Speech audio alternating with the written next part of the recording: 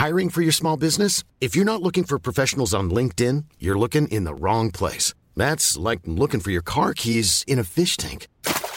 LinkedIn helps you hire professionals you can't find anywhere else, even those who aren't actively searching for a new job but might be open to the perfect role. In a given month, over 70% of LinkedIn users don't even visit other leading job sites. So start looking in the right place. With LinkedIn, you can hire professionals like a professional. Post your free job on linkedin.com/people today.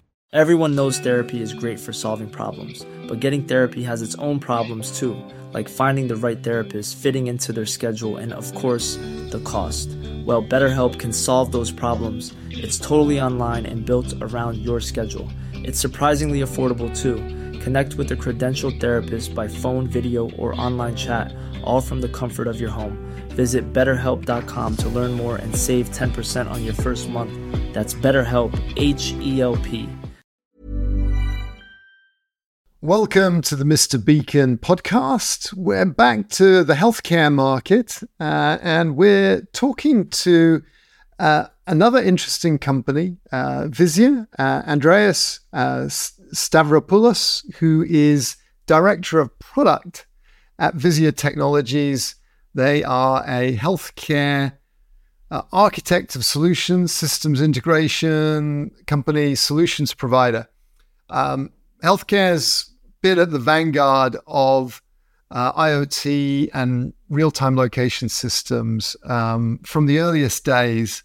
And there's a lot of companies making a lot of money selling into this, but it's still a market that is wide open. Andreas caught my attention. He contacted me as a listener to the show, but dropped into the conversation that he runs a lab where they evaluate different technologies. And so that got me going. We had this conversation. We don't just talk about the technology. We talk a lot about the business aspects, the impacts, the solution design and product, what the use cases are, who's buying, but also we go through a discussion of the different technologies that are out there. And so I think you'll find that useful and interesting, even if you are not focused on healthcare. So stay with us for that. Also wanted to use this part of the show to thank the folks at AIM.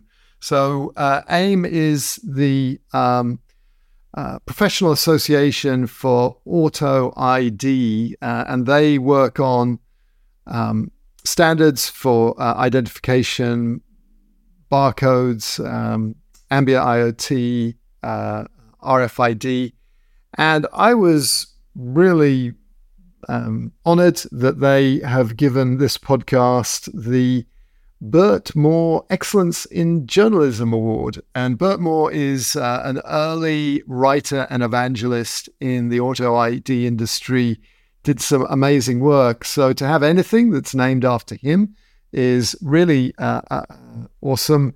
And I am tremendously grateful to the folks at AIM for giving us this. This is, really for me, it's a hobby. It's an excuse to stay current, and it's a way of continuing the life of the Beacon Technologies, the book that I wrote years ago. But now it's turned into a way of engaging with some really cool people and just having some great conversations. So to get an award like this is humbling and really, really gratifying. So thank you, AIM. So let's move on and listen to the conversation with Andreas. I think you'll really enjoy it. The Mr. Beacon Ambient IoT podcast is sponsored by Williot, bringing intelligence to every single thing. Well, Andreas, welcome to the Mr. Beacon podcast. I am really excited to have you on because A, you're a solution provider, so you have to solve all sorts of problems. B, you are focused on healthcare, which is a very important area in this whole IoT space. It's one of the most fruitful areas for solution designers and entrepreneurs to focus on. So I think we can learn from you. And 3, you're kind of doing a bit of what I've done, which is to kick the tires, test lots of different systems. So I am keen to pick your brains and hear a bit about what you've found. But let's start off where we normally start off, where you explain a little bit about Vizzia and what you guys do. Great. Well, thank you so much for having me. It's a real honor to be here. Vizzia is a company that has been in the healthcare space for almost 20 years. And it's a company that has always focused on questions around providing value to customers through transparency. Mm-hmm. And the origins of that were in equipment transparency, kind of the straight asset tracking and then eventually asset management use case. That has evolved over time as different technologies have become more competent, more capable, and also users have become more sophisticated over time. But essentially, Vizzia is a company that we work with many different OEMs, but we don't build at the hardware layer. We don't do engineering at the hardware layer. We do engineering at the software layer, and then we are present at the sites of all of our customers for the many stages of designing, deploying, maintaining a solution. Because one of the things that became evident early on was that an engineering solution alone, even an excellent one, was not going to fulfill the promise of return on investment. And it was not, so there needed to be kind of an integration specialist, and there needed to be some level of, I don't know if I would call it exactly white glove service, but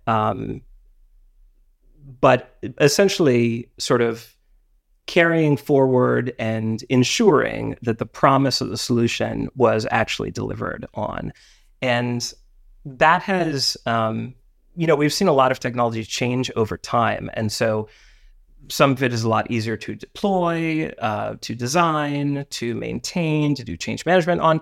But the facts that there is kind of a human component required to educate, to train, to check in, to expand use cases as the customer needs, that hasn't changed. And we've been focused on that for a long time. And it's been a successful strategy in which, as the technology changes, we can evaluate, what the best fit for the customer is. Because we want to be in a position where years after signing a contract, the customer is saying to us, I'm so glad that we went with the solution that you recommended. And the flexibility in solution stack allows us to kind of match the best technology with our hardware, which was explicitly designed, with our software, which was explicitly designed to be hardware agnostic and to be able to ingest information from different OEMs and hardware solutions.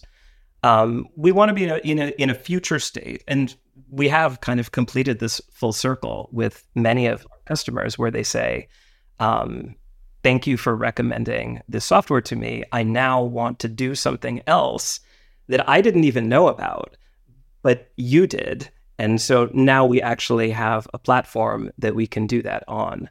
So that's kind of a short version of Vizzia and kind of how it sort of uniquely fits in and has kind of uniquely designed a solution stack with kind of a flexible hardware layer.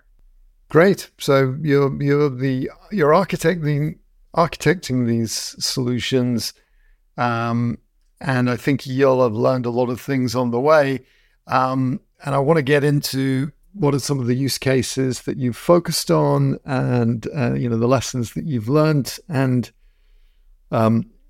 your view on the different technologies. Before we go there, just let's complete painting the rough picture of your firm. Tell me a bit about your customer base, the kind of size, kind of customers that you have. Yeah, our customer base is mostly comprised of medium to large hospitals, predominantly in the Southeast and Southern California. That said, we do have, significant presence of, field ops there. So that allows us to be very present and kind of to fulfill the promise that we make when we begin a contract with the customer. So that said, we are kind of constantly expanding on those geographies. And there have been instances where customers who are not in that immediate geography, we do find a good way to kind of maximize the value that we can give to them. And how big is the firm? Oh, gosh. I think it's approximately 50 people, kind of across the board. Very good. So you have quite a lot of capacity there to bring pieces together. And who do you find yourself competing against when you're looking to close new business? What sort of companies is it? I mean, I tend to get very focused on the OEMs, the original equipment manufacturers, the people that are making the technology. So are you finding yourself competing with a Stanley Black & Decker, someone who's got their own solution and an ecosystem around them, or do you just consider them as a potential supplier to a project that you'd be designing? Yeah, that's a great question. So depending on the OEM, they may offer a full stack solution. So let's say I'm the OEM, my hardware, my software, my crew deploying it. But there's also a lot of OEMs out there who recognize that there are limitations, and they need to focus their expertise really on the hardware and providing that. So oftentimes we will collaborate with those OEMs who are they're really looking for a best-in-class software solution to go with their hardware, and that includes OEMs that may even have their own software, but recognize that there are kind of some unique capabilities of ours because we've been specifically making software for 15 years, and that's a significant lead time when you're talking about answering the specific questions that users in a hospital are looking to have answered. So to back up for a second, we have gone up against probably most OEMs who are in this space. And we have also been in many situations where a hospital has been dissatisfied with a solution that they've implemented. It could be because there are technical limitations and, maybe the reality of owning a hardware solution don't quite match up with the promise. And so that is a situation that is fairly common for us too, where we are looked to essentially remediate a hospital from a failed implementation, or perhaps an implementation that was not a complete failure, but degraded with time due to some level of neglect and had become more of I won't say liability, but it wasn't providing value in according to kind of the original promise. So I think that Vizzia has a reputation also for being looked to remediate situations from some other providers.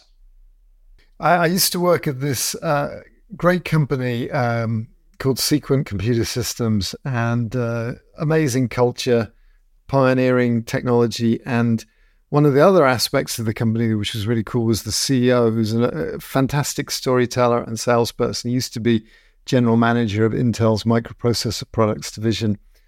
And from him, I learned the value of storytelling and metaphors. And the metaphor he loved to use was second surgeon, which seems to be kind of very apt for what you're describing. And the story is you find out who's really good after you've kind of rushed in and you've had your knee surgery with basically the first doctor you could find that was available. And suddenly you realize that actually this is more complicated than you think, and you're experiencing pain. And then you really look around and ask around and find who is the best in this business, because my second surgeon needs to really be able to fix the pain that I'm in. So it sounds like you're sometimes a second surgeon who, I'm not super experienced in the healthcare space other than being a consumer of it. So who are the big OEMs that you run across in this marketplace? The ones that you mentioned, Stanley, Sonator, Centrec. Let's see, who else? Contact.io. Yes. Potentially HID. So there's a lot of folks. I think that it's not difficult to describe the value that is possible in the healthcare environment, right? Things are expensive, they disappear, it's extremely complex. So the narrative to create and the spreadsheets to create are quite simple. And the pitch that you can make to a CFO is quite simple.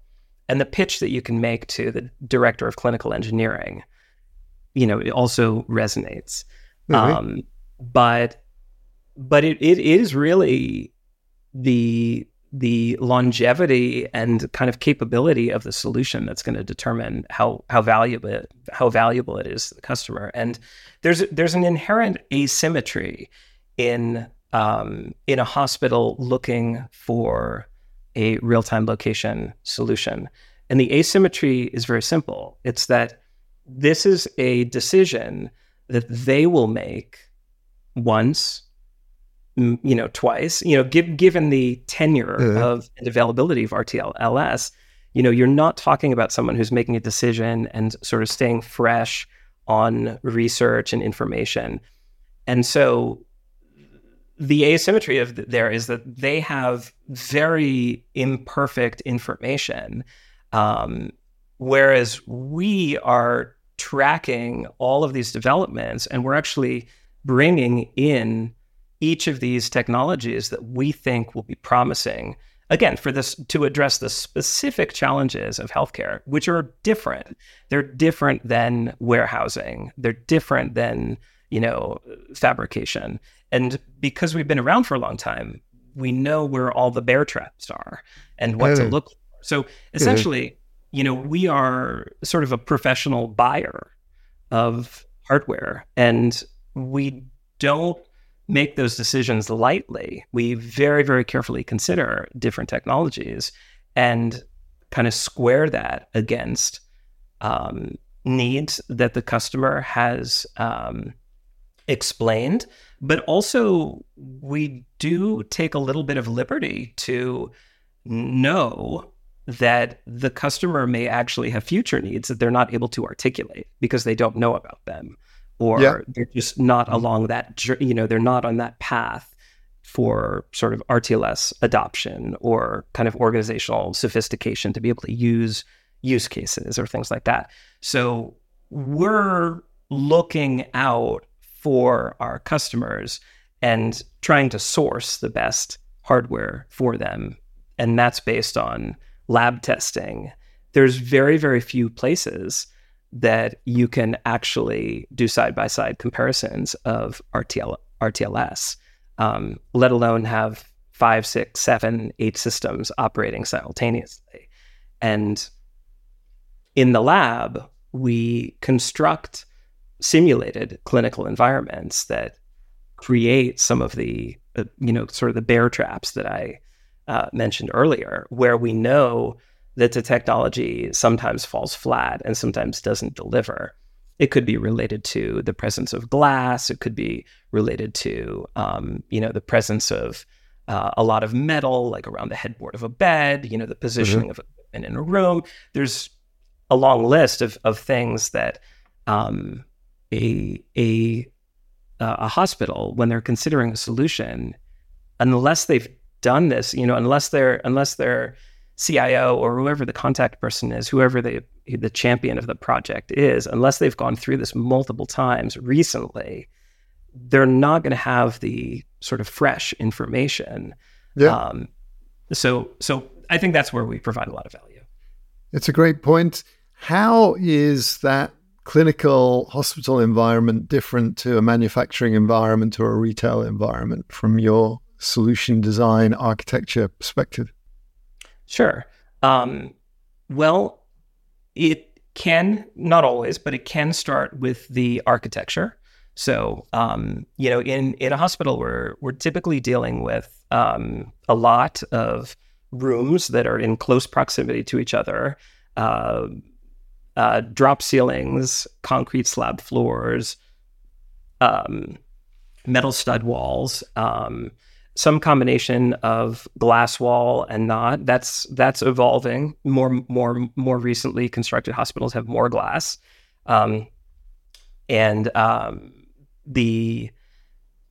typically, so you're getting into really like a condensed environment where your room size is very small, but you still need to know, in an ideal case scenario, you really want to know, is it in the room or is it in the next room? Yes. Like, that's a very, very important distinction, depending on the use case. I'm not going to say that is the only acceptable threshold of location quality, but once you start to move up from sort of the simple use cases to the more complex ones, you don't want to be sending out a staff duress alert, which is, a call for security to come help. And unfortunately, that's becoming much more common. But you don't want to send out a staff duress alert from the wrong room, which could also be in the wrong wing of a hospital. Yeah, I remember being told that infrared technology got a real place in healthcare because of that. Light doesn't go through walls, radio waves do, and obviously you can solve the radio waves bleeding problem in a variety of ways. But are you seeing infrared still being a predominant solution, or is it giving way to other things? Both, I would say. Both are true. I think that, there's a spectrum of use cases which demand performance in a couple of dimensions. One of the dimensions is latency. The other dimension is accuracy. So you've got those. And then you have the other consideration of form factors and availability of tags, which there's a lot of specific requirements in healthcare. When clinicians are trying to track something as small as a small telemetry box, up to a, larger medical equipment. So when you overlay like a lot of those requirements, and you try and kind of consider use cases that may not be front of mind right now, but are increasingly front of mind for customers, like I mentioned, like a staff duress use case, or an infant wandering, or patient workflow, or hand hygiene compliance. It then just becomes a question of what type of solution are we going to create and recommend that will satisfy that will basically take that customer as long as they want to go on the arc of use cases. And there are, infrared is what I call kind of a bounded signal, right? Like I said, there is some complexity when you get into more glass. Ultrasound is a bounded signal, and then RF, as you mentioned, can bleed and get into interference and things like that. That said, there are significant advances in RF and Bluetooth that is making it behave more similarly to something bounded, but there are still trade-offs in that you might be trading a high level of, let's call it room level accuracy. You might be trading that for increased latency, because in order to develop the quality of that location, the processing time that's required to run the algorithms is greater than just like a binary read from an ultrasound, from an infrared. I'm in the room, I'm not in the room. So I don't quite understand can you go into that latency thing a bit more? Are you talking about cloud analytics that are kind of smoothing out the signal strength fluctuations? Is that the right? latency? I mean, what I'm talking about is some of the more successful Bluetooth systems that we've tested are I call them successful because they do have pretty good accuracy, kind of room level accuracy. But the reason that they have the room level accuracy is because the tags are collecting information over a specified amount of time, and then they're sending those packets up to the cloud to be resolved into a location, and just the time required to kind of collect location information, sending into the cloud, processing it, and resolving that into a geofenced area on a map. That is where we see latency kind of accumulate over those various stages. I can't get this duress use case out of my mind. Why do you think the incidence is going up? Oh, I think that's a much larger conversation related to kind of violence in our society than we will probably have time to get into. But but I think suffice to say that there was just a New York Times article, I think about a week ago, talking about emergency departments, acts of violence, and kind of the increasing need for that use case, for staff to be able to send a discrete communication saying, I need help. And again, unfortunately, that use case is also present in a much broader swath, like schools is another area. We are not in that vertical. We're not providing solutions to that environment, and it's very sad, but it is a reality. Yeah, I have a friend that works at PricewaterhouseCoopers, PwC, and they've deployed RTLS systems in most of the hotels in the Las Vegas Strip. And their system uses a low power wide area network technology, and that's exactly the use case. It's the all of the cleaners and the hotel staff who are frequently getting threatened or assaulted, and it's kind of very sad. So let's move on from that use case, and I am interested in just going through some of the key use cases. You've touched on them already, but where do you think the ROI is? Where are the trends going? Is there anything has there been an epiphany? I mean, it seems like improving the patient experience, helping them find their way through this labyrinth, automating the check-in. It seemed like COVID was a driver for automating the check-in, but I sort of see a lot of half-baked attempts to do this, and people with systems in place that aren't really used half of the time. So, what are you? Let's spend a bit of time on the use cases and what's who the winners are and the losers are in the use case race, where the value is, where the difficulty is. Sure.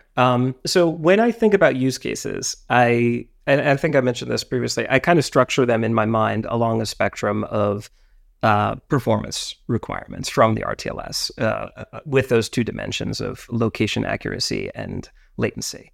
And roughly the progression that I think of use cases in medical RTLS are, kind of asset tracking. We're starting obviously with the lowest level requirements and moving to maybe wayfinding, patient tracking, staff tracking, patient workflow, hand hygiene compliance, staff duress, elopement. That's kind of the spectrum that I might of use cases that I might kind of put along that line. And we're in a situation where the ROI and the case for RTLS with regards to asset tracking is becoming very well understood. Even though the majority of hospitals don't have RTLS, I would say that the vast majority of hospitals and people in decision-making positions in those hospitals have knowledge of RTLS, and probably based on the number of studies out there, probably believe that it could indeed provide value to their organization over time, and if it's done well. That said, some of I'll call it like the up and coming use cases are patient workflow and staff duress and hand hygiene compliance. I'll talk about hand hygiene compliance a little bit because that's kind of come on fairly strong lately. Mm-hmm. And I do think was, although not a lot of movement happened during COVID, I would say that a lot of awareness was created during COVID of hospital-acquired infections and the role that technology can play in reducing those.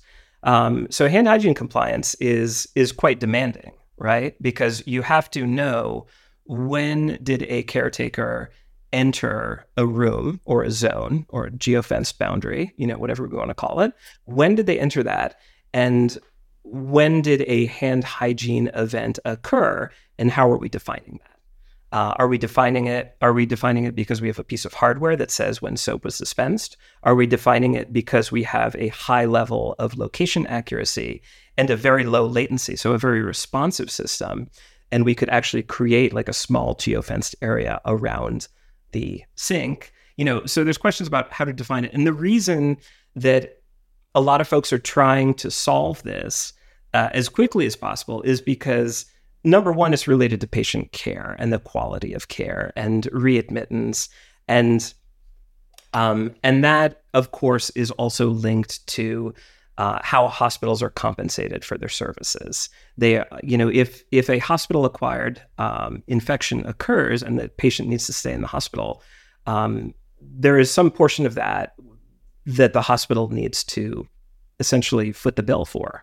And so there's a strong level of impetus, is there a way that we can use this technology, but simultaneously make it as invisible as possible?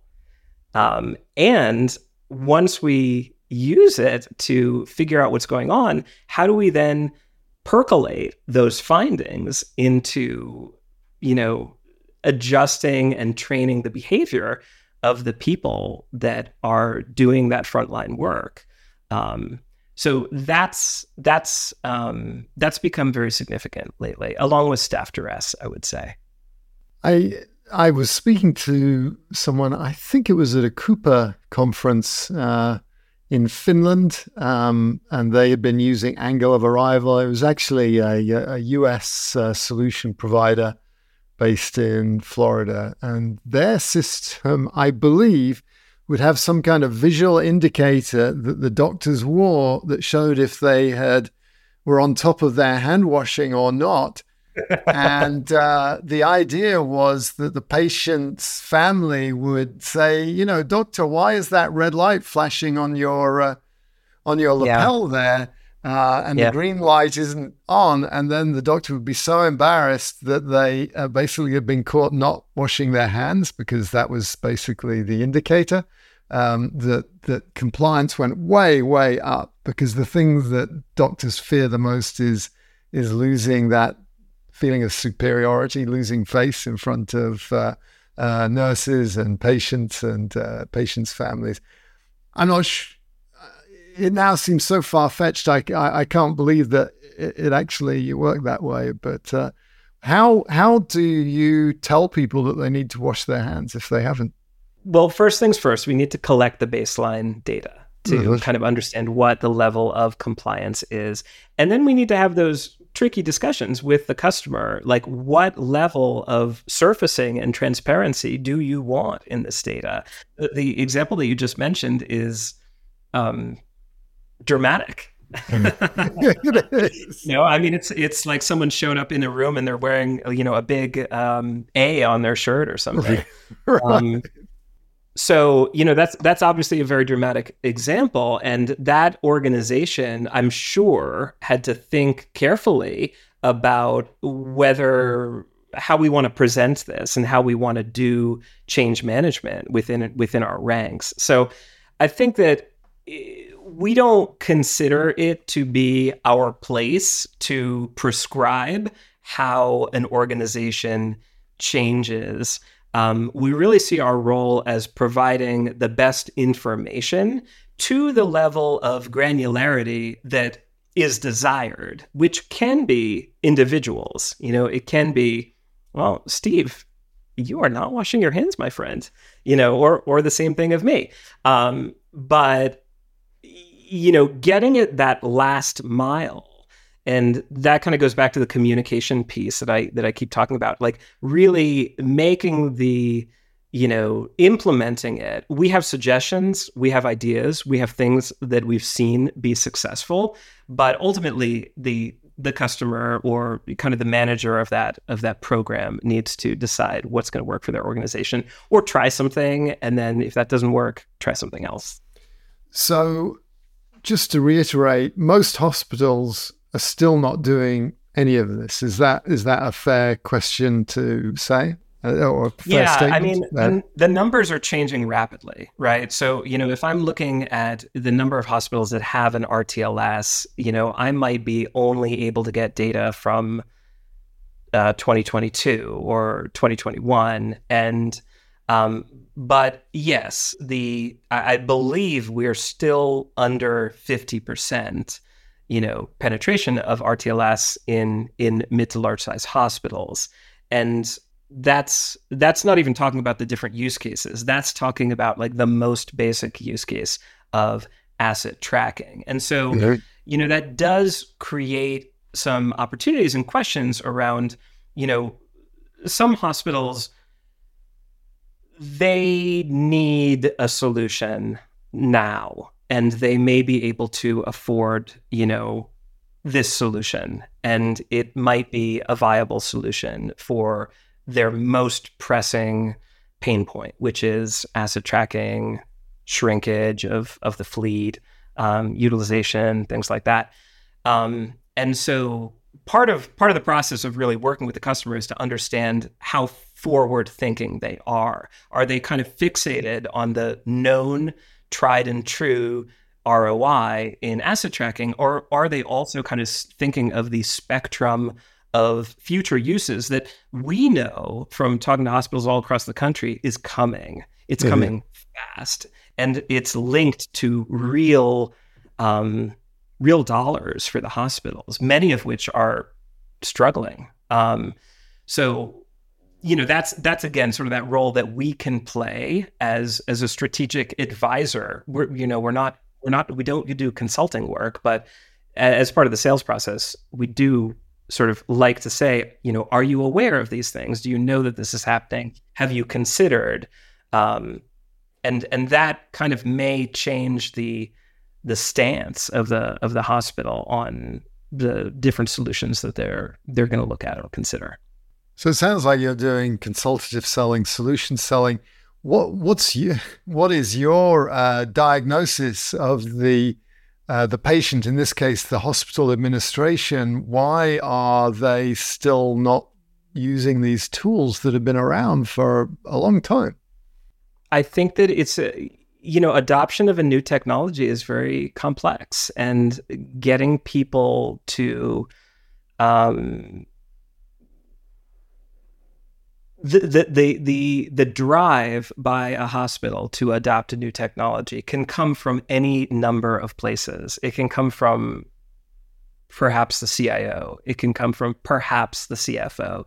It can come from the director of clinical engineering. It can come from the director of nursing, biomedical engineering. So that is a little bit of a messy process to kind of understand. And once you have that project champion, they may be kind of the spiritual champion of the project, but they may need to spend somebody else's money to achieve that. So the level of internal coordination that's required to really launch this campaign to adopt a new technology is just, the sales cycles are very, very long. And I think that is why there's a lot of companies that are kind of raising their hand and saying, hey, we're in this business. We got this. We can manage your assets. And they may not realize that it could take 5 years for them to make a sale.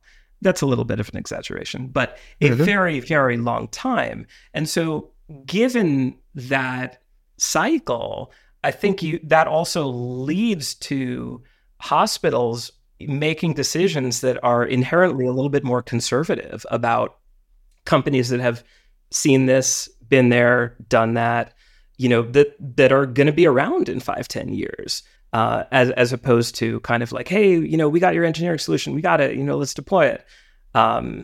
So I don't think it's, and I can keep adding layers to this cake, but you've got the layer of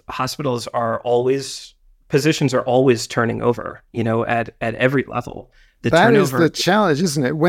If the time to implement is 36 months and the average tenure of a CIO is 24 months, then you've got an inherent problem there. And you've got to just hope that you've got someone who's beating the averages, or maybe their successor will see an opportunity to take credit for something that's teed up and ready to go. But that is actually one of the issues, is the massive churn of staff. And I see that in retail. You forge relationships, well, throughout business. You forge relationships, and you're taking a gamble. You're betting on the person as well as the institution that you're selling to, just in the same way as they're betting on you. So I guess, does that actually factor in your qualification? Do you think like, yeah, this person's got a problem I can solve, they've got budget, the project's big enough, but this guy or gal is just not going to be around long enough to see this through? Is that?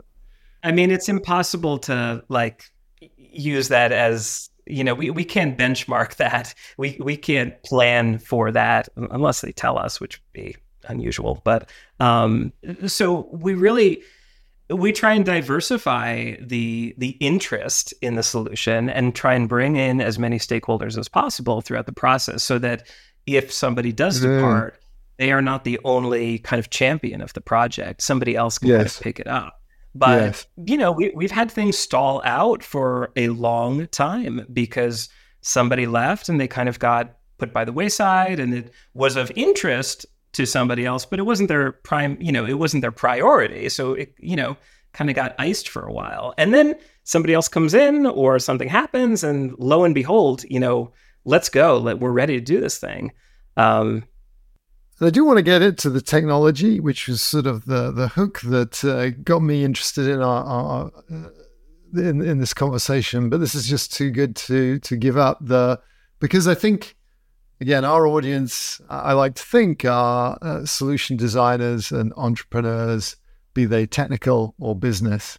And so what we're talking about is like very important for the longevity of anyone that is designing solutions. You can be the best architect in the world, but if your building never gets built, then, what's the point?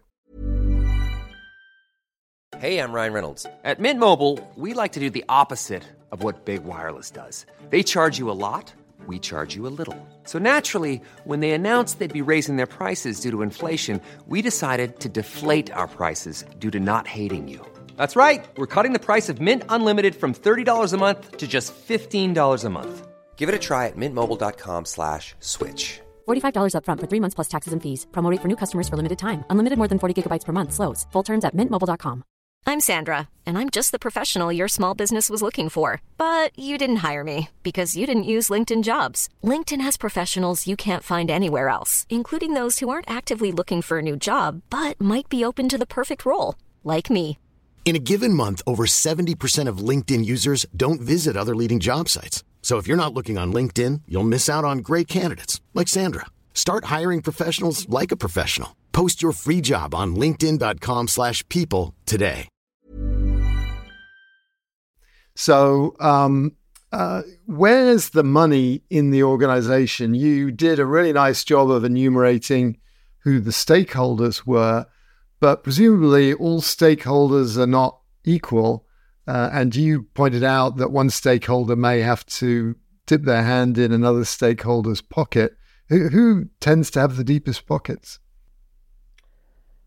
To be honest, that would probably be a little bit more of a sales question than I am intimately knowledgeable about. But between those three roles, typically money can be found, or sometimes it's not even an issue of finding money. It's just an issue of proving that the solution will actually generate money and save money. And that's kind of the mental hurdle. Yes, this is going to cost us, but not doing it is going to cost us more. And sharing that message, and not just us. Here's the important thing: it's not just us sharing that message. It could be us saying, "Why don't you go talk to our other customer who is in your analogous role at a different hospital? Because we drink our own Kool-Aid, but you should drink, whatever Kool-Aid you want, and go talk to somebody out there who's benefited from some of these solutions." And that really, hands down, is, just extraordinarily powerful when we're in the situation where we are referring to other successful projects and allowing people to speak to their counterparts who really understand the specific challenges that they are in, the specific questions that they're trying to answer, and have lived for years with, kind of the fruit of a solution that's been implemented. Very good. Well, let's get back to the technology then. We talked a little bit about light-based systems and kind of eased our way towards radio frequency-based systems. But what are the what would you say are the prime tools in your kit bag that you find you're using now, and how has that changed? It's changed quite a bit and I'll kind of go back deep here in company history. But when the company was founded, this was all RFID technology using handheld scanners and people going around constantly circulating in a hospital to scan a room, typically a room where inventory is expected to be, like a clean room or a soiled room, and scanning the barcode on the door jamb, and and then uploading asset locations as frequently as the rounds were completed to kind of simulate a real-time visibility. And that was very, that was much more effective than not having any solution. And efficacy of that actually led Vizzia to be selected by a hospital to run their equipment distribution center. And so that's kind of a tangent and another kind of real world environment where we have learned a lot of lessons about equipment distribution and the specific challenges in it. And we still do that in Southern California. But to get back to your question, there are so many technologies out there that are really kind of trying to crack the nut of relative low expense, longevity,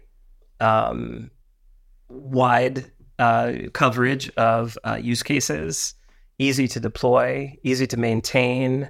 I could keep going, but those are some of the big ones.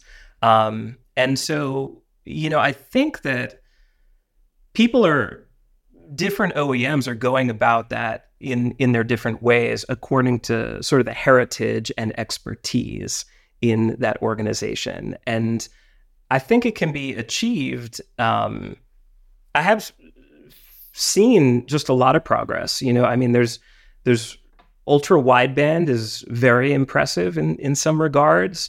But I think the discussion that we see when we're looking at the different dimensions to evaluate an RTLS, it reminds me a little bit of like Pokemon cards or something like that, where you have I never played Pokemon, so I hope this holds.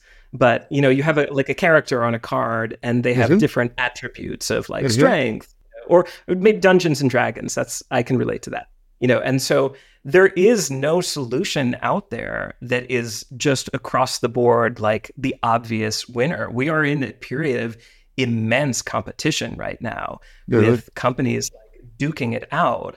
And to some extent, they're kind of duking it out in the dark, because if you are trying to develop an RTLS, it's not like you have access. It's not like you can order a demo kit from every other OEM out there and kind of bring it in and deploy it and figure out how to do better than it.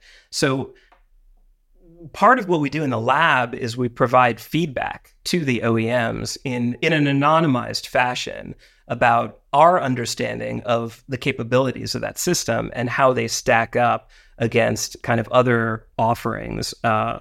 We look at cost models, we look at ease of deployment, ease of ownership, accuracy, like all those kind of different dimensions that are, a long list.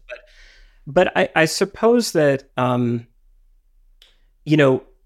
the highest concentration of OEMs right now appear to be working in Bluetooth, and to kind of leverage the standards that exist and the ubiquity and availability of hardware to try and best crack that nut as best as possible. And even, organizations that may not have a heritage of Bluetooth, like they've been created based on a different locating technology, they are also looking at, are there ways that I can integrate Bluetooth, and what does that mean if we were to do that? Like, what use cases does it support? What does it unlock? What value does it create? So that's that's like at a very high level. Obviously, I'm not getting too granular on it, but that's a lot of what I see, and kind of where the hot spot of interest is when you are considering RTLS that are maybe standalone solutions. And by standalone, I mean, that are not necessarily leveraging like access points that have Bluetooth. The other interesting area where I think there's a lot of movement, and I can certainly see a lot of potential, is riding on the back of infrastructure that already exists and is ubiquitous in a building, like lighting. So it could be using, attempting to use visual light communication to establish location. It could be embedding Bluetooth sensors in light trays, which are, obviously like in every room, and are already wired, are going to be installed by a different, a non-special or an electrician, so it doesn't require retaining a specialized trade to do that. So those are kind of some of the areas that I see a lot of movement, and I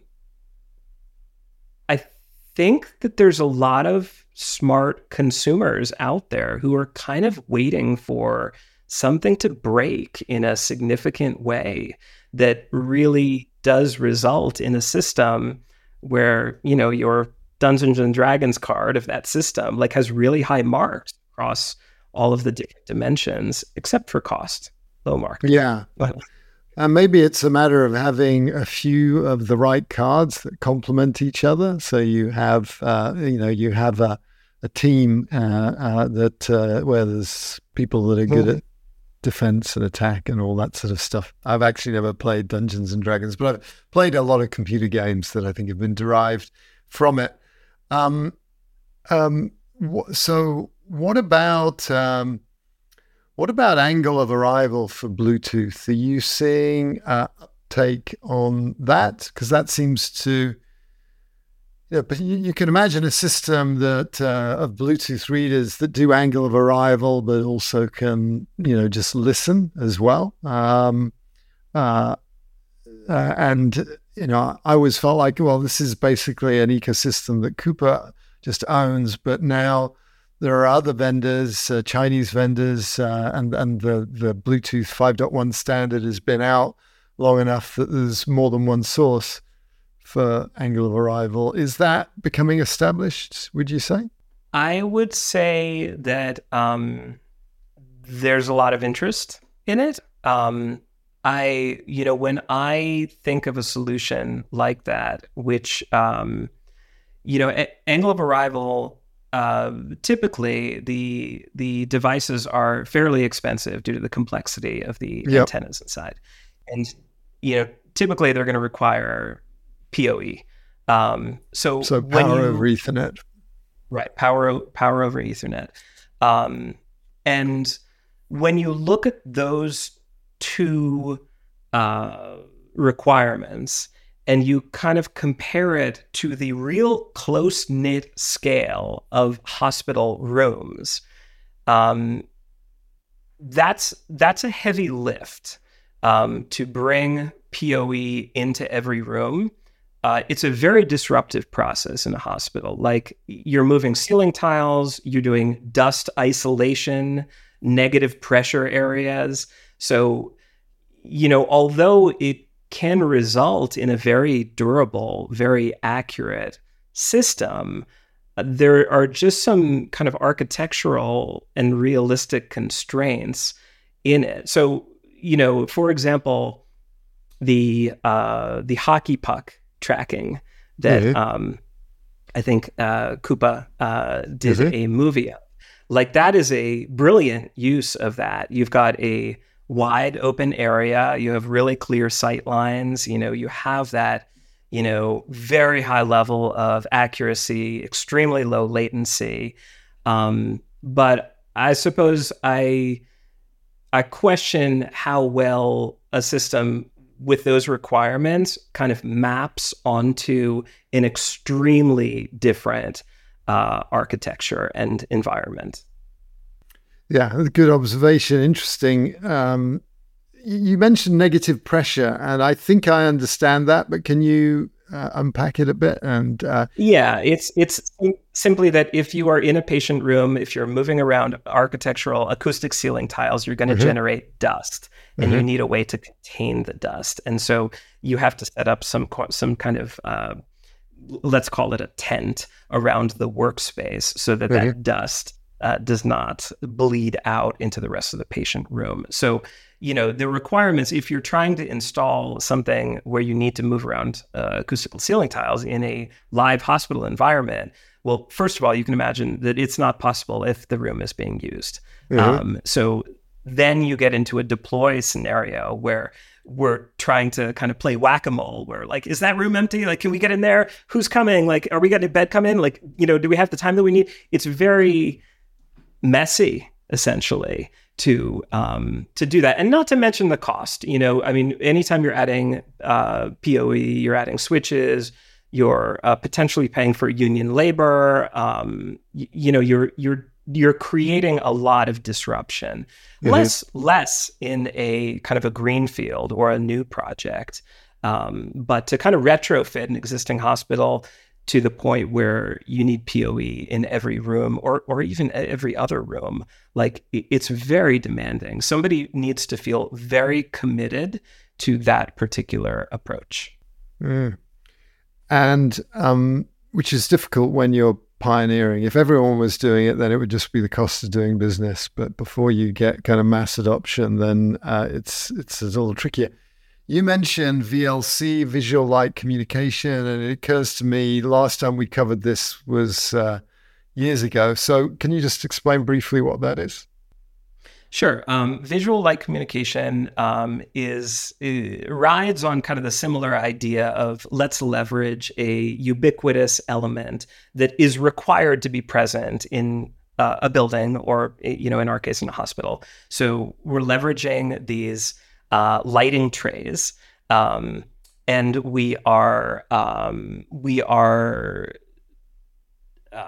controlling the flashing, essentially, of the light in a way that we can communicate information about the specific location of that light fixture or a group of light fixtures. And it's super interesting. I think it's, just the idea that it could potentially use or leverage, or with a small modification, you could achieve ubiquity across a hospital is very appealing. The challenge is that, it is visual light communication. So if you don't have a visual of it, you are not going to know where you are. And, in order to get a visual of it, you need a camera. You need some kind of, lens on the tag, on the ESA tag. And you're going to need a chip that's going to add more expense than kind of a Bluetooth chip. And so I think that there are circumstances where it can make a lot of sense and can be very powerful, but there are also some, constraints in that. Using an iPhone, for example, with a front-forward camera and walking around is a perfect match for visual light communication. Like, someone is trying to navigate, they have their phone out, it's seeing the sequence of flashes, it's communicating with the cloud to understand where it is, great use case. But, something like where you have a tag, the tag could potentially be under a patient gown or on the bottom side of a bed, or, in some location that is required due to the clinical needs of that equipment. It may not see some of that. Yeah, it's phenomenal technology. When I was at Qualcomm, we got to tap into this treasure trove of IP and technologies that have been developed by Qualcomm Labs, which is like basically Qualcomm at the time was spending, I think, about $5 billion a year on R&D. So they had just so much. And VLC, visual light communication, was one of the technologies they worked on because you could use a phone and it had the camera. And so in many ways, that was free, and everyone's getting LED lighting that has this ability to essentially transmit Morse code only so fast you can't see it. You don't detect the flicker. And then they were showing centimeter level accuracy in X, Y, and Z dimensions, which is just phenomenal. Very, very impressive.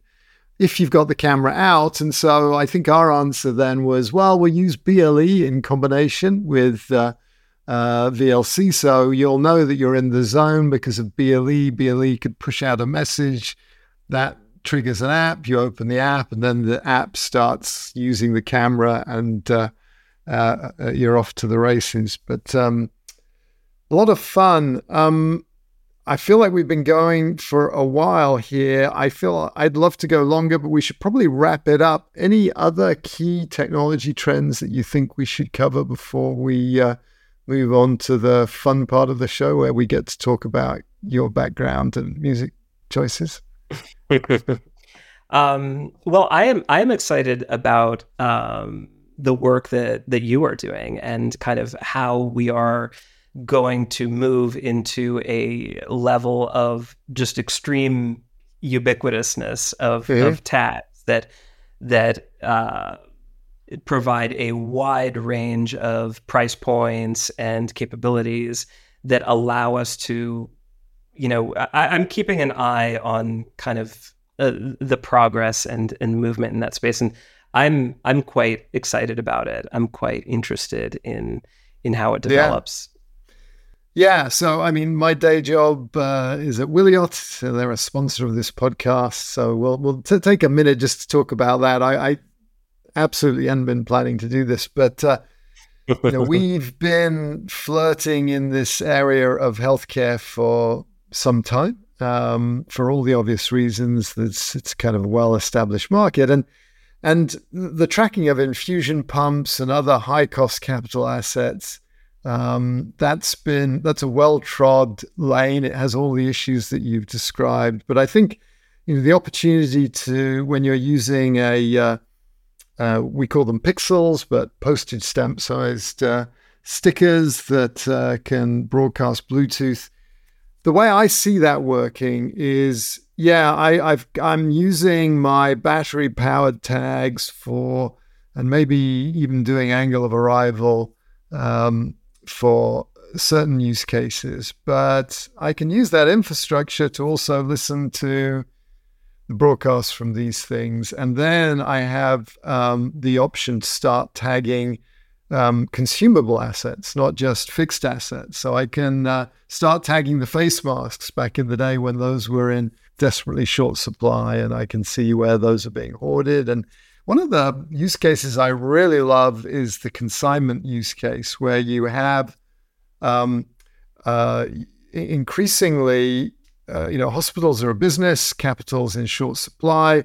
We're seeing providers of products that are saying to hospitals, you don't even need to buy this product. So I'm going to supply you with whatever it is, arm braces or knee braces, and I'm going to put a supply on your in your hospital, in your clinic. You don't need to buy it. When it gets dispensed and given to a patient, I'm just going to bill the insurance company directly. And that works great as long as you don't lose track of the arm braces and the knee braces. So if you have the ability to tag them with a Bluetooth sticker, then you can start to perform this financial engineering, which has really got nothing to do with radio waves and angle of arrival. It's just like making sure that you solve the problem of a busy nurse not signing out and doing the paperwork. You can see where products have gone, and that allows you to suddenly take a whole bunch of cost and capital requirements away from the hospital and start some very innovative financial engineering as well as wireless engineering. But I think, and tracking instruments in operating theaters, and so many interesting use cases. So I will add a small comment that we do track rental consignment equipment, and we have a module. Again, we've been really dialing in software very, very specific to our users, and so we have a module that allows customers to track rental equipment. And for some of those customers, one of the reports that we create is their source of truth for billing. We're not down to the mask level, but that is true for rental consignment equipment in some cases. Very interesting. Well, actually, one thing I did want to ask you about was the Wi-Fi access point providers, the Arubas, the Cisco Meraki's. They all have a play in RTLS. Are you seeing them getting any traction? There's certainly for companies like ours, they're a gateway from Bluetooth to the wide area network. So they have a role to play there, but they can also do coarse grain location tracking, zonal location tracking. Is that getting any uptake? Yeah, it's getting a lot of uptake of conversation for sure. Because the idea that, oh, we've already got all the hardware that we need, very appealing. Who doesn't want to believe that they, the new APs that they just, installed, who doesn't want to believe that those are capable of additional use cases? So it's a very compelling idea that you can leverage existing technology. And it's been around for a while, but it is really gaining traction right now. I think that the question that it's all about just understanding, what are you trying to accomplish? Because yes, you can get, moderate level of location accuracy, leveraging that existing technology. And of course, it has to be installed at the right density. You have to have good coverage. It's not just like, oh, we selected this model, so, we're good to go. There are plenty of other conditions that need to be met.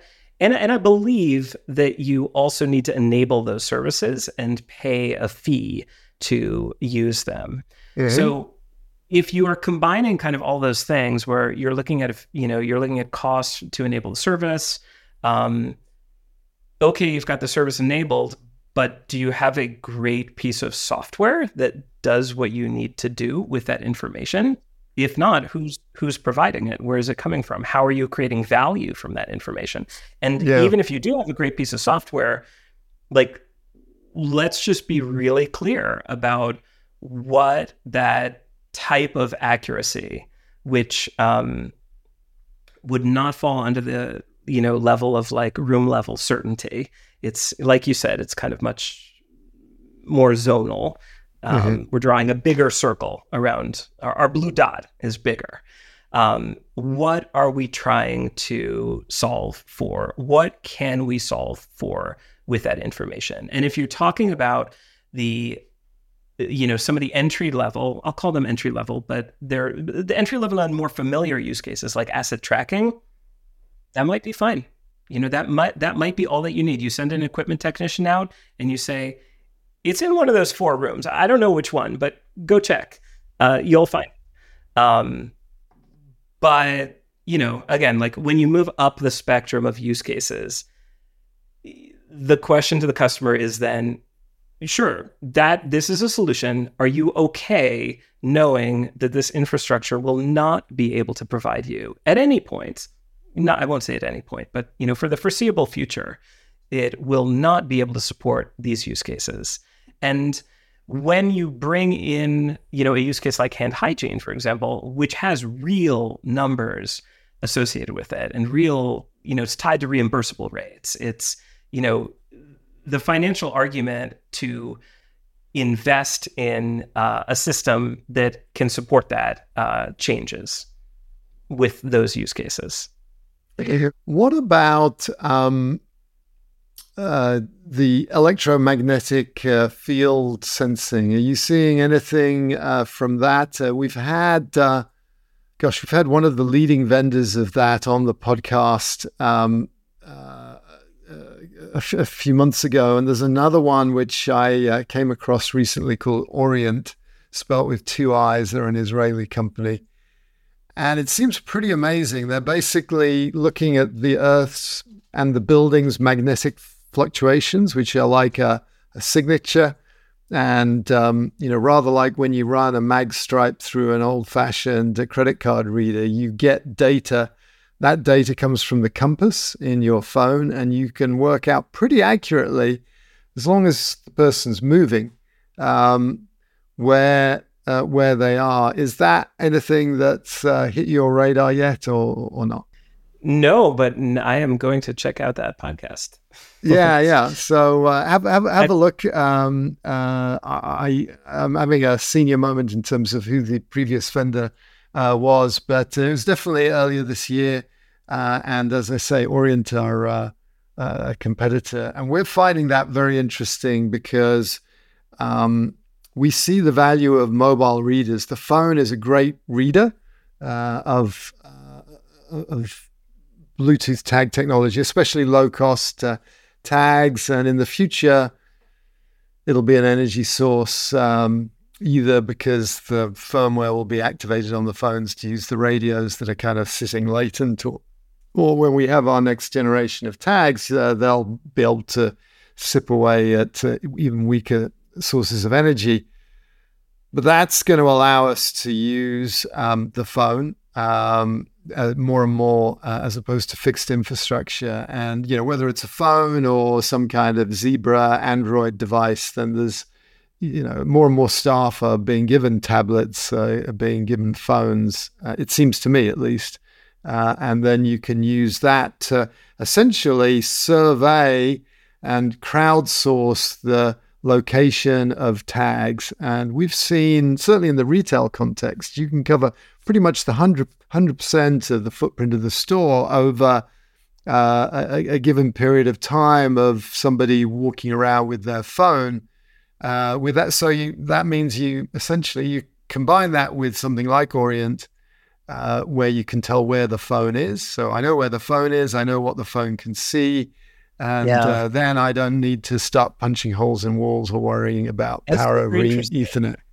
I will definitely learn more about that. I had some experience with the like RF fingerprinting and kind of the capabilities of that. And I'm reminded a little bit of, do you remember that Matthew McConaughey movie where he communicates across time using gravity with his daughter? Does that ring any bells? Yeah. Since I rewatched that movie, I think I watched it, when it first came out, and then I rewatched it, and I made a mental bookmark to myself, thinking I need to learn more about gravity. This is really, really cool. Yeah. Well, yeah. So the magnetic field reading, it's a cool area. It's been around for a while, and it seems to be getting traction. And no infrastructure is the promise. But like all these things, it has limitations. Well, very good, Andreas. Thanks so much. We've got another part of our conversation to do, but thanks for the business side of it. And I urge people to stay on and hear what your three songs are and how landscape architecture meets RTLS in a very interesting manner. Thank you so much. It was an absolute pleasure. So I was really struck when I was looking at your LinkedIn profile that seems like you started off as a landscape architect. Is that right? I did. I went to UC Berkeley and earned a master's degree in landscape architecture, and worked for a brief stint into kind of the economic collapse of 2008, 2009. And then started a firm, mostly because that was the option that was available at the time. There were not a lot of places hiring.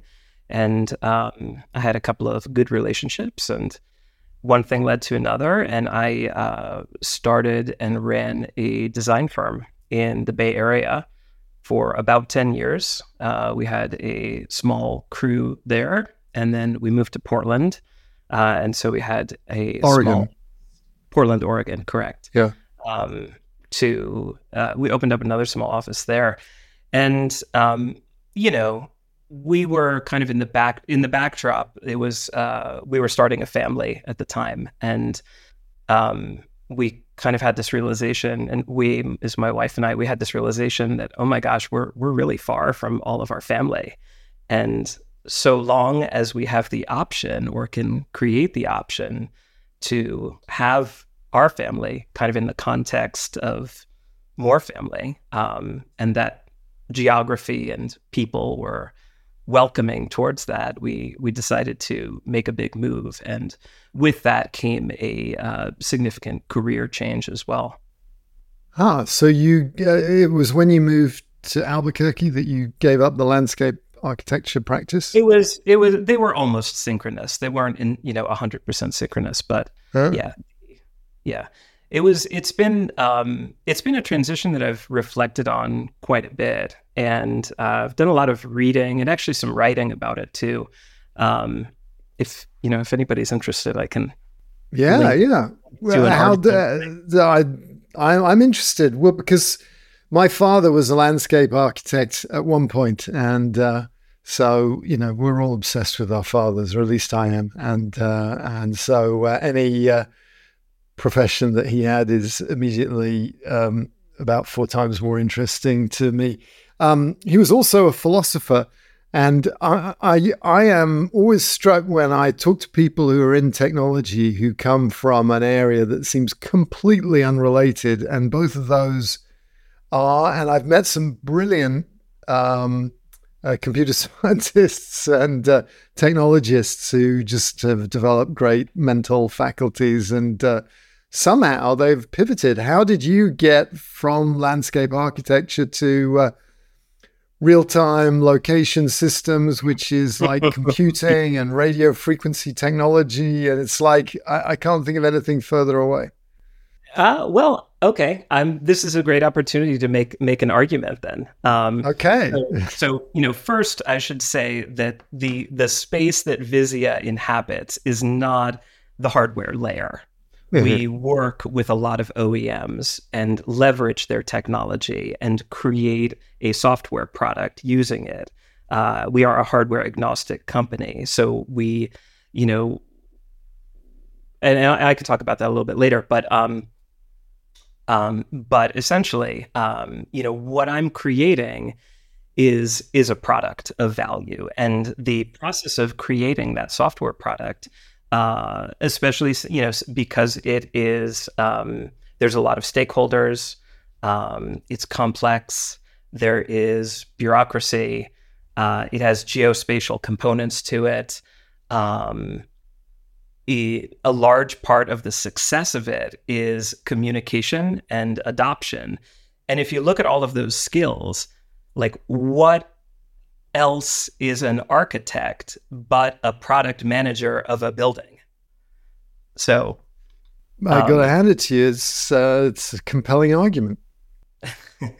And yeah, I could really keep going, but I'll keep it kind of succinct at that level. But I was, it was a little bit, it was a little bit of an abrupt transition, and it took me a little bit of time to put all the pieces together and realize that a lot of the value that I was carrying forward, and had to retrain for a different subject matter. But, as a landscape architect, and for folks who may not know, that's simply an architect of outdoor spaces, plazas, schools, playgrounds, etc. It's all the same process of understanding your stakeholders, understanding what they need, putting together a concept design, understanding the technical constraints, working with kind of individuals who are excellent at their individual craft, but also often need some kind of cross-functional communication, let's call it. So I've been very pleased, and I'm very grateful towards my design background and the professional work that I did to learn a rigorous design process and what that looks like. And I think that, especially in the context of, we make software for hospitals essentially, and a hospital is a complex social, physical environment.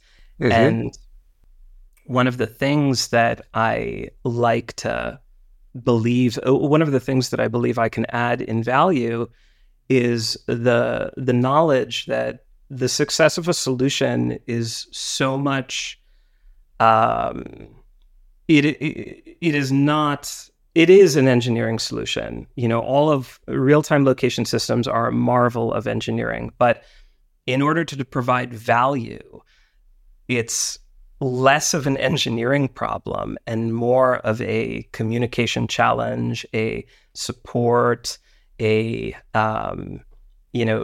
sort of it's relying on a lot of skills that folks with engineering backgrounds, sort of pure engineering backgrounds, like to call soft skills. Mm-hmm. But they're not really soft, they're just skills. And they often kind of make the difference between two excellent and well-engineered products. One of them being widely adopted in use and thriving, and the other kind of withering on the vine. Yeah, that makes sense. And I feel like you just rewired my brain. And that's partially what you have to do when you're selling a product and when you are getting people to use it. You have to persuade them to change, to see things in a different way. And there are so many of those non-technical aspects to success of any enterprise. And in doing this, you've made me even more interested in what your music choices are. So what give us your 3 songs that all right. Well, I picked 3. The first is an album, actually, and it's an album that was left by the previous owner in a used car that I bought when I first kind of made my big I'm going west to explore the world and find myself. Are we talking CD, cassette, 8-track, or a big vinyl record that was left on the back seat? No, it was a CD. It was also the first car that I owned that had a CD player, so it was very exciting. And it was a Dixie Chicks album called Wide Open Spaces, and it kind of corresponded to that phase of life, kind of driving west into the unknown to kind of go on a journey of self-discovery. So that was one, and I like the songs, but more I like, what it represents and kind of how it reminds me of that specific journey. Outstanding. What's number 2? The number 2 is something I had listened to the other day. So we live close to the Rio Grande River, which is home to the largest contiguous cottonwood forest I believe in the world. And this time of year, it's stunningly beautiful outside. And so I went for a bike ride the other day, and I listened to Into the Great Wide Open. And it kind of has this ascendant, soaring quality to it with, the strong southwestern light coming in through the cottonwoods and the yellow trees. And so it was a very kind of beautiful moment. I'm not familiar. Is this an orchestral piece, or who's no, it from? It's Tom Petty. Okay. Yeah, it's kind of yeah. It's actually out of the realm of what I typically listen to, but it just kind of surfaced at that moment, and I went with it. And then the last one was a song that some friends of ours performed when we got married, and it's the song Emmylou by First Aid Kit. And they performed it without lyrics, and so it just has a very special place in my heart because it reminds me of my wedding, and also, some friends who are lovely enough to lug some instruments out to kind of and where did you get married? Man, that is small. And whereabouts in California is Volcano? Volcano's in the foothills. It's been a while. So it's east of Sacramento. Okay. Kind of in the foothills. I'm struggling a little bit to tell you what it's. Yeah. It wasn't near that much, which was part of the draw. Okay, so you just tried to find a place where no one would bother you, and to cut down on the expense because you knew that there wouldn't be people there, or is there another connection? No, well, okay, so you're really pulling at the ball of twine now. So I was actually working on a project out there, a residential project, and we went out there to do a site visit. This is my landscape architecture days. Yeah. And really just loved the place and realized that it had one park, it had 2 small hotels, it had one of everything. And so we decided that that was all we needed. We needed one of everything. We needed to double the population of the town, and we needed to have a great party, and we did. Amazing. Well, this has been great. Andreas, it's been a delight, a real pleasure. Thanks so much for joining us today. Likewise, and I'm so grateful for the amount of sharing that you do. I feel like you have generated and been extremely generous with all of your conversations in a very brave way. So I just wanted to say that I'm grateful for that as a person who has learned so much from your media and your sharing. Wonderful. Well, I appreciate that. Thank you. So that was Andreas. I love the combination of landscape architecture and IoT. Who knew there was a connection? But I'm a believer now. I am very grateful that you stayed with us throughout what is a pretty long episode. So thank you for that. Thank you for Aaron for editing, Brooke for promoting this episode. And again, thank you for giving us your time and sharing the fact that you listen or watch our podcast. We'll see you next time. Stay safe.